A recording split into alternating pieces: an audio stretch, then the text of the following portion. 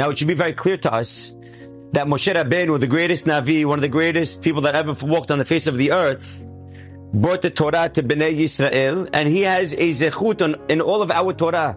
Every word that ever is learned in Torah, Moshe Rabbeinu has a chelik in that Torah.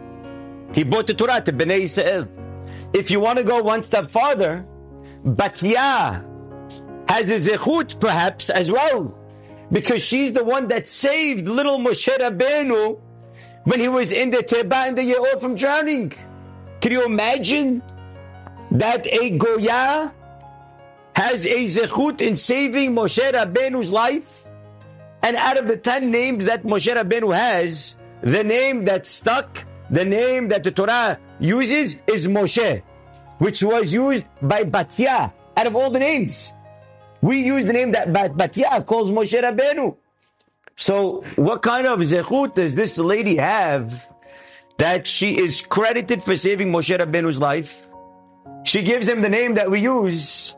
And our rabbis tell us, what was Batya doing by the Yeor on that day anyways? She went down to bathe al ha-Yeor. What was she doing? Our rabbis tell us she was converting. And she was purifying herself migilulei bet aviha, from the avodah zara of her father's house. So look at that. Mitzvah goreret mitzvah. She went to do a simple act. She went to go purify herself. And what does she end up doing? Saving Moshe Rabbeinu, the redeemer of Bnei Yisrael. So she did an act and she thought, okay, I don't know what's going to happen after that. Do you think that morning she woke up thinking, I'm going to save Moshe Rabbeinu? You think she woke up that morning, wow, today I'm going to have the zechut that the one that's going to bring the Torah and the greatest Navi is going to be saved by me? But that's a beautiful yesod in life.